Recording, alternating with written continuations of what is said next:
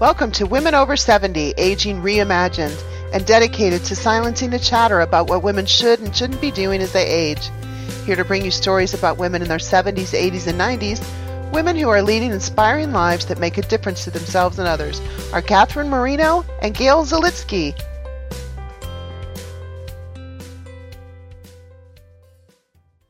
Hi, I'm Catherine.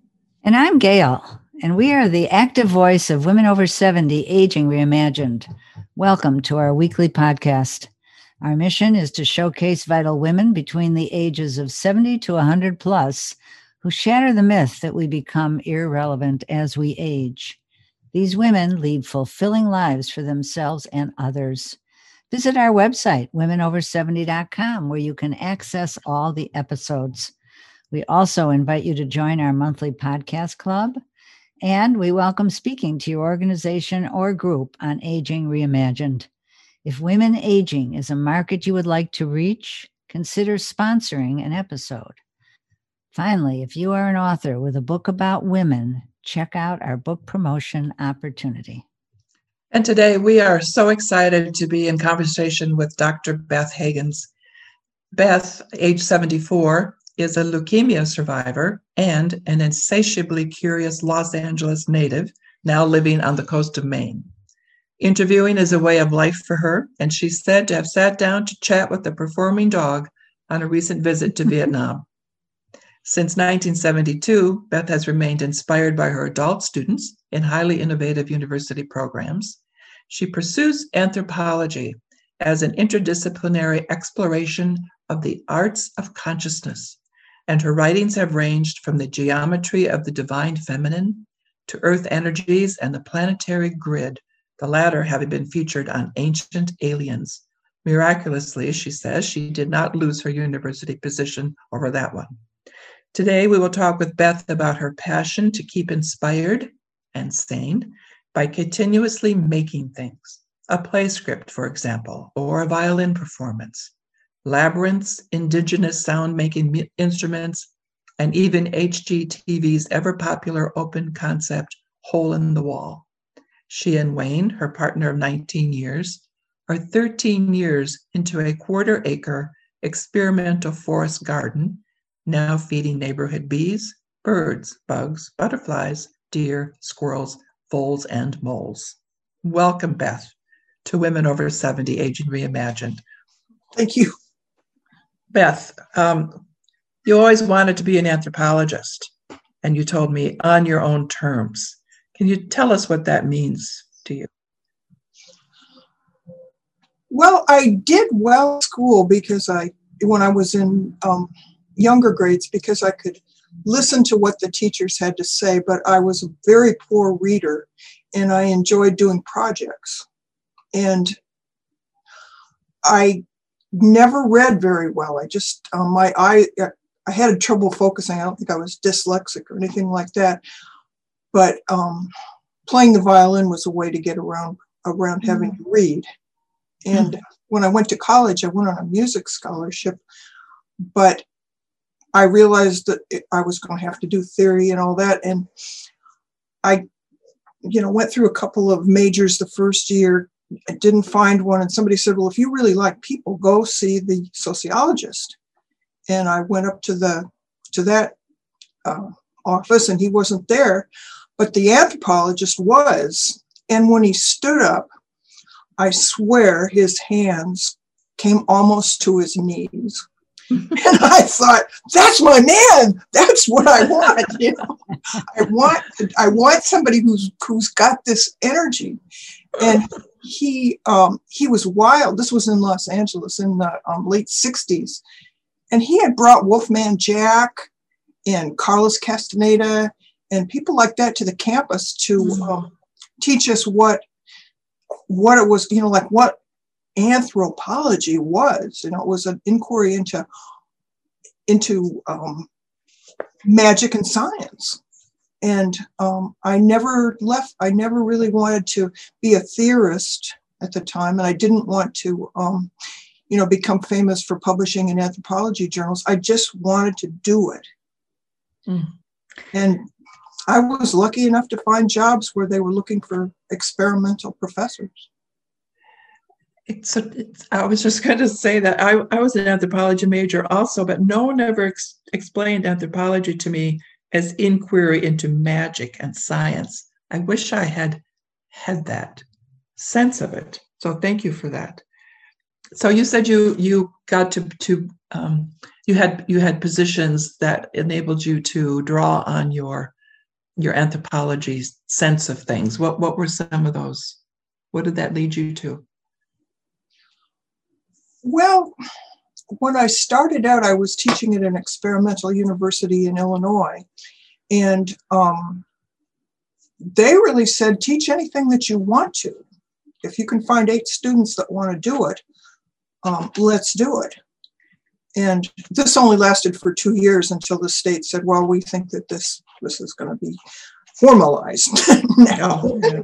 But that started where I wanted to study with the students popular culture, which at the time was, like it was a new inquiry, or nobody had really thought of television except for Marshall McLuhan as being such a cultural force.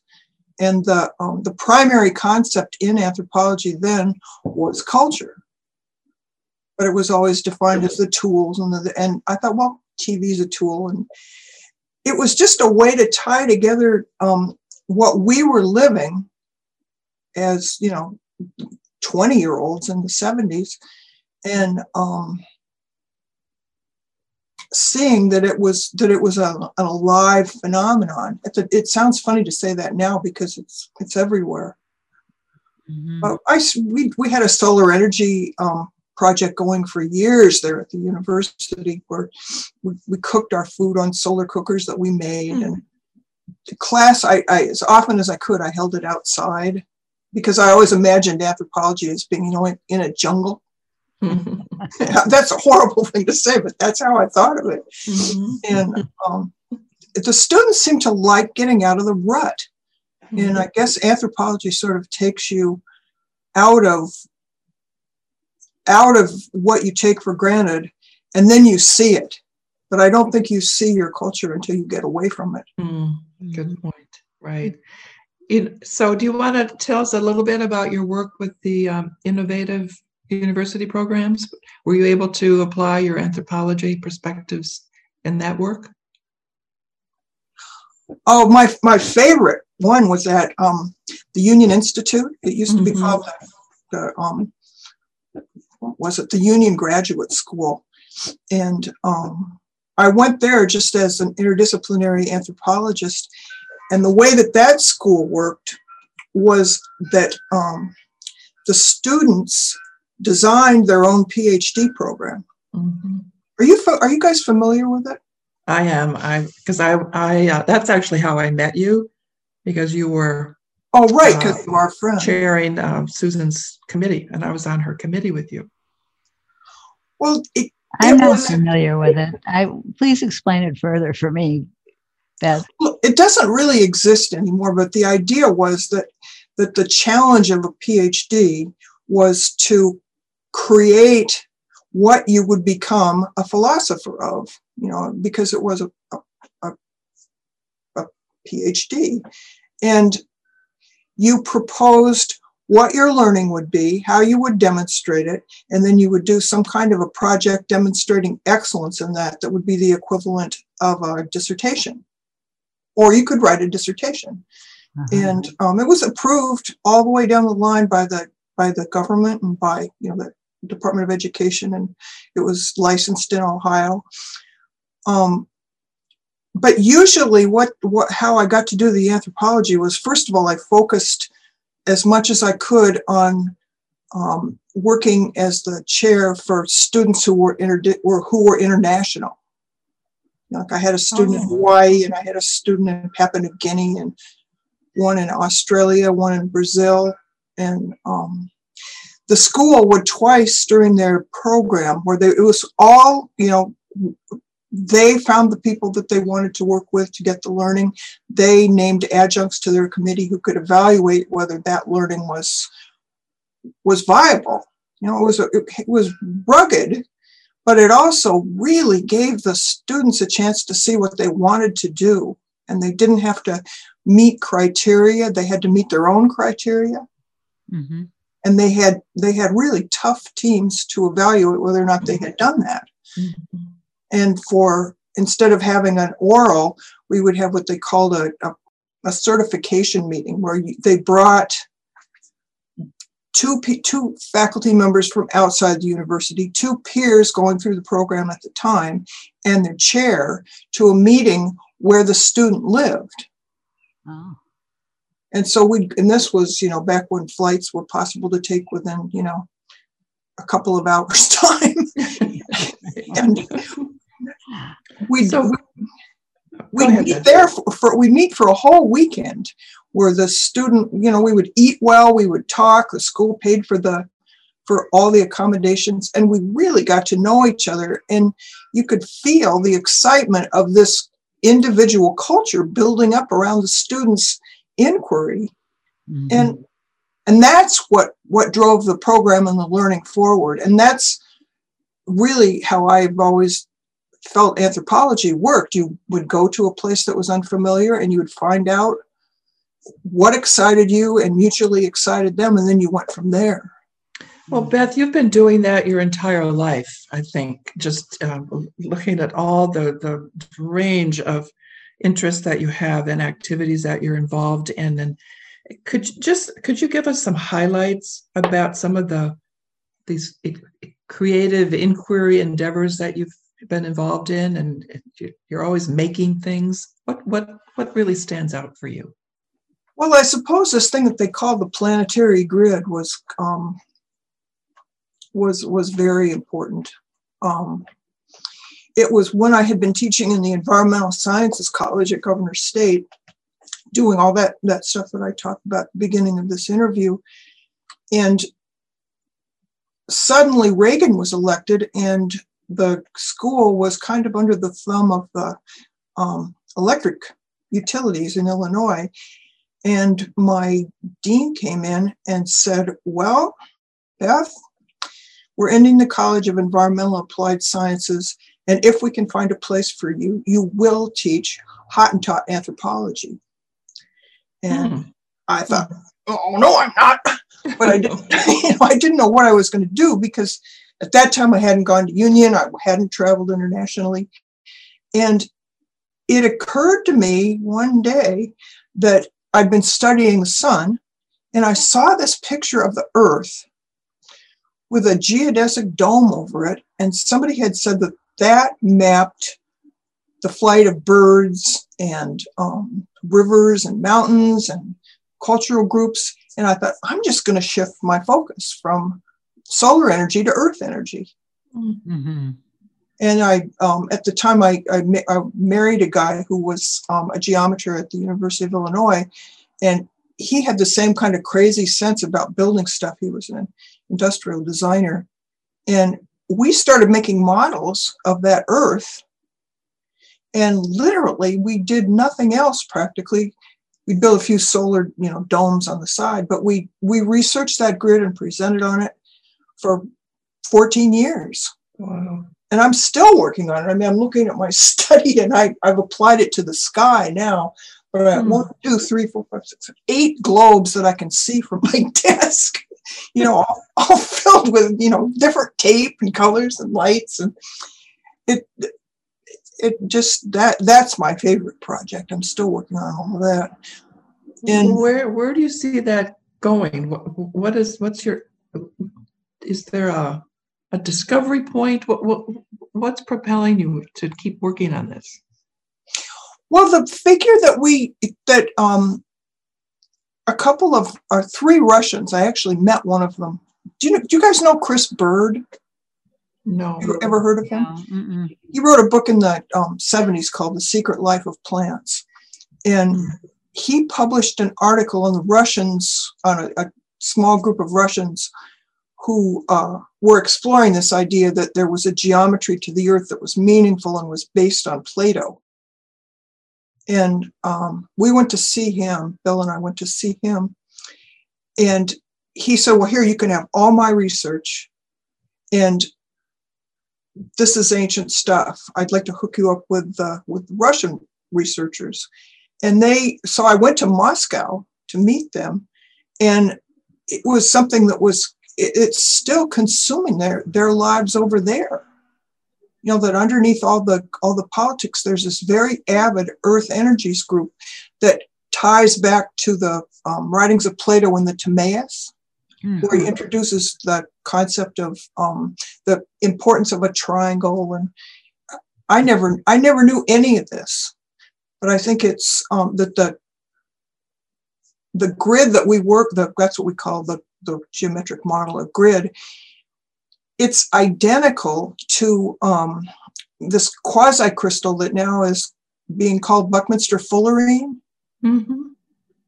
And once I had a model of the Earth as a living thing on the scale of, you know, a nano thing, it just made all of a sudden everything had a different meaning. And people who somehow get on that track, that's who reads my stuff. That they, you know, sometimes they'll write me and they'll say, I had a dream of that dodecahedron that you made. And another one will call and say that that something had told them that they had to call me and tell me that they had this dream about geometry, you know. And it's been it's not exactly an ego thing. It's just that it helps me with my own struggle with spirituality. Because some Christians think that this is the work of the devil. Uh-huh. Wow. Yeah. You know what I mean, don't you? I think so, but say a little bit more about the connection with spirituality. Well, when I got the leukemia, this will sound so crazy. You know, I don't go to church. I've played in churches all my life, but I didn't find the mythology very attractive to me. And I had to choose a location to get chemo. And I looked around here, there was one up the road from us, and I thought, no, I don't want to do that. And somebody told me there was one over in the town about half an hour away. So I drove over there and I walked inside the place and I thought, this feels like a ski lodge. I'm going here. You know, I mean, really, it just had that vibe to it. And I came back home, and for some reason I was, you know, inside of Google Earth looking at the grid, and there's a particular type of line in the grid that it's just turned out all my life I've been attracted to living right near it. And the thing, you know, I went from Google Earth down to Google Maps, and this exact kind of grid line went right through that treatment center. And I mean, there's like the closest one is like 100 miles from here. Besides that one, you know, they're not common at all. And there it was, right going through the treatment center. And Wayno and I looked at each other and figured, okay, well, we'll do that. You know, it made me think. You know, it was just like when I got my diagnosis. I knew enough geography from having looked at all these lines all over the world that the doctor who came in to tell me that I had the disease arrived just as I was getting an email from somebody that had a picture of this gorgeous bird in it. And I looked at the bird and it said it's the healing bird, female bird from Tajikistan. And this woman opens her mouth, the doctor, and she's from Tajikistan, and she looked at the bird and said, that's Smirga. You know, and so I thought, okay, it's a sign. I'm taking her. Yeah, for sure. But it's that kind of stuff is what's so, you know, like it makes me think there is a larger picture. Mm-hmm, mm-hmm. Can you say a little bit about what impact living with leukemia has had on your life?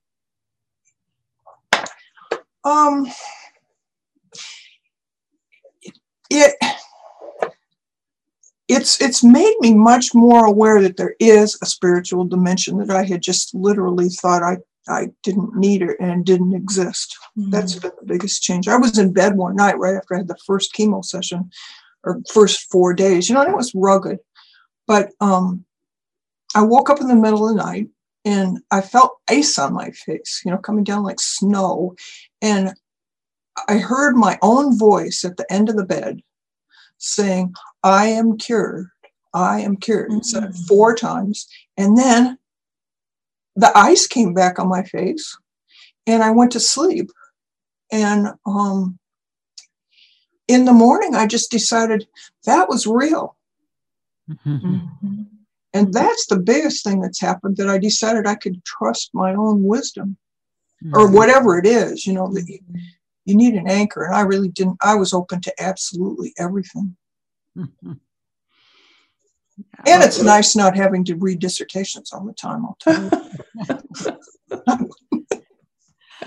I'm with you on that. I must admit, Beth, I'm sorry. Yeah, Beth, that I've never heard anthropology described in these terms. And I'm loving every moment of it because it's giving me a whole new perspective on how to see anthropology. And I noticed that you like to make things. And so you mentioned now that you play in the church. So does that have to do with your violin? And yeah, that's what I used to do. Other things you make. Well, I make so much stuff, it's kind of ludicrous. That anthropologist that I was telling you about when I was in college, there was one day in class where he came in and he was lighted up like he had it was like he had seen God or something. I mean, he was just so excited. And he was talking about the men sitting around the fire in Australia, rubbing kangaroo fat on their chiringas. Mm. And it really, the way he was sitting, it looked like, they had their chiringa between their legs, and it really looked very strange. But I never forgot him saying that about all these ecstatic men with their they're called bull roars. Chiringas were bull roars. And I had looked and looked for information on them, and there really wasn't much. And so I had to take a leave from school because I'd gotten Lyme disease about 15 years ago. And I decided that I'd heal myself making bull roars, making replicas of bull roars, because they're found all around the world. If you haven't ever seen one, they're like, like a 12-inch ruler with a hole in the end, and the little boys would put a string on it and swing it, and it makes a buzzing sound. Oh. Mm-hmm. That's a bull roar. Oh. And since then, after I made my replicas, I made about 200 of them, I think, all painted and carved, and went out and bought carving set, and just huge thing.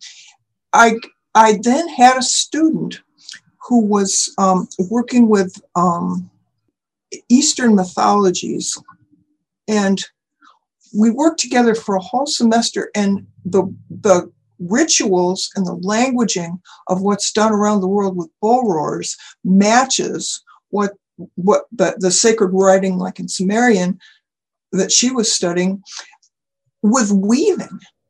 Mm. And then, they always say that, the men must have thought up the bull roar. But what I really think, and this was her idea, that there was probably a little kid sitting at his mother's knee, back, and he got her shuttle, which would have had a string attached to it to weave with, and started spinning it and driving her crazy.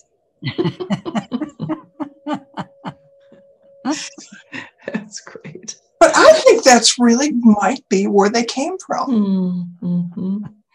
Makes sense. That's a plausible explanation. Yes. The women are going to have their day. Mm-hmm. So, Beth, I really want to hear about the experimental forest garden. Can you describe that for us? Please. Yeah. How much do I have? About a minute? You've got about 5, but then I have another question for you also. I'll just do it quickly. We had a beautiful hill in the backyard right at the edge of the house that went a ravine. It went down into a valley, and there was a little creek flowing through there. It was all forested. And a neighbor way back on the road let a drainage culvert plug up, and the forest flooded totally. And 2 years later, all the trees were dead. And we looked down, and what we had was a 100-year-old garbage dump all down the hill that we'd never known was there. So it took us 6 years to get the garbage out of there. And when we finally did, we realized that we had sun in our yard. And so I hired a guy somebody had recommended to me, who we just hit it right off, and we brought in, oh man, I don't know how many tons of boulders we brought in. And he let me use the lift, where I could get these were huge boulders. Oh, and they set right into the side of the valley, so that we had planting beds that were safe to walk in, going from the house all the way down to the swamp. And we had wanted to, support bees, birds, and bugs like everybody else was. So we decided that it would be totally a perennial garden, and it would feed them and feed us, and it would emphasize flowers and berries. And it's crazy, but it's so fun to work in, and it's just grown. We have paths through it now, so that the neighbors on either side can walk through the garden if they want to get to each other's houses, so that the kids don't have to go out in the street. Nice. When you said that the garden can feed the birds and you, what is edible for you, humans?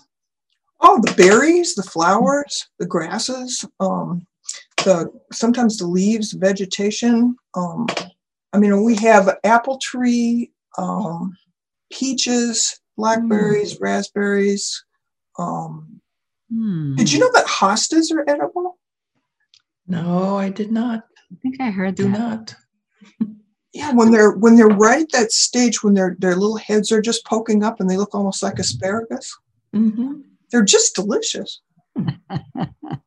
I have hostas. I'll keep my eye out for that. Don't let any hosta, any kind. Yeah, any kind. They're a delicacy in Japan, I found out. But I should say that you really do have to check your sources on what's edible.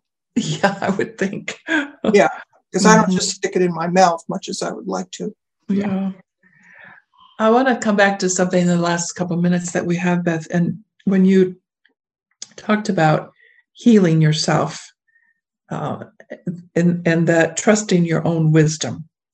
And I'm wondering if, you're 74, if you think about aging, growing older, how do you think about that, if you do? Denial. Denial? Is that what you said? To be honest. Just want to make clear. Denial, she says. Well, it's hard because, sometimes I'm noticing now, like when they're talking about on the news, some of the implications of the new technologies. Like today they were talking about in 10 years having Los Angeles, my homeland, converted to a water system that comes entirely from home waste, from home toilet waste and showers. And I thought, boy, would I like to see that? Well, am I going to be alive in 10? That's where it's hitting me, because I just want to stay alive to see what's going to happen. So I guess I don't. This is what I'll end it with. When the doctor told me that she thought I probably wasn't going to live that long, and she gave me a prescription for a cranial prosthesis. What is Never heard of it. Yeah, well, I hadn't either. I took it to get it filled, and you know what it turned out to be? A wig. And so I went and I thought, okay, she says, you're going to lose your hair. And I bought this champagne colored wig, and everybody thought, oh, you look so cute. And I didn't lose my hair.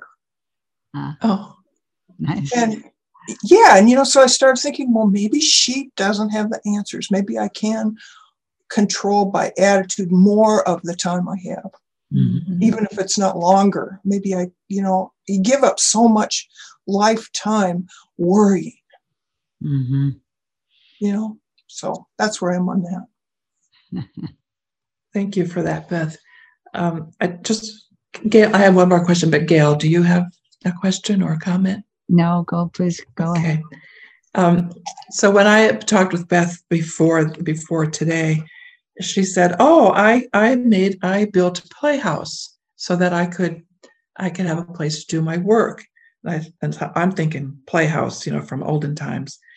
She showed me pictures of her playhouse. This is no ordinary playhouse. And I don't know, Beth, can you just give us a taste, a sense of what your workplace, your playhouse is like? It was designed to feel like I was in California. It's got stucco walls on the outside, and inside it's got post and beam construction, and it has scavenged Art Deco stained glass windows from eBay, and it has a wood floor that's made out of floor timbers from a mill that was sunk in North Carolina. And it has the most beautiful windows I've ever. I wanted to have the feel of The Sound of Music, where I could open the windows out and sing into the yard. Yes. But I can play my violin in there. I have my speakers for listening to them and playing along. I have my saws for making the bull roars. I have a huge table that at this time it's got my plants that had to go in for the winter. It has a grow light, and it has a magic chest, and that I got it in an antique store. But I was trying to do everything in the house, and on the kitchen counter. We have a very small house, and no, really, it's only 1,200 square feet, but it just makes me happy to think that it was a big chunk of money, but I figured why not? We don't go out for dinner. We like to eat in the yard. And it just feels good out there. It's all insulated so that I don't even have to heat it really. When I saw those photos, I thought, I really, really want to come and visit you. Do. So, Beth, thank you so much for giving us some glimpse into your living life as an insatiably curious anthropologist, visionary. It's just been delightful. Thank you so much. It has, yes, for sure. You guys asked great questions. I didn't feel uncomfortable at all. Oh, good. Thank you. And listeners, please subscribe and leave a review wherever you listen to podcasts.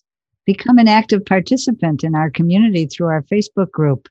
And no matter your age, participate in our monthly Zoom gatherings. You'll find everything you need to know about our Women Over 70 community on womenover70.com. See you next Wednesday on Women Over 70, Aging Reimagined. Thank you for listening to Women Over 70, Aging Reimagined. If you like what you've heard today, please subscribe to our podcast wherever you listen. In what ways are you shattering the myth that women over 70 are no longer relevant or visible? How are you celebrating aging? Join with us. Make your voice heard. Find us at womenover70.com.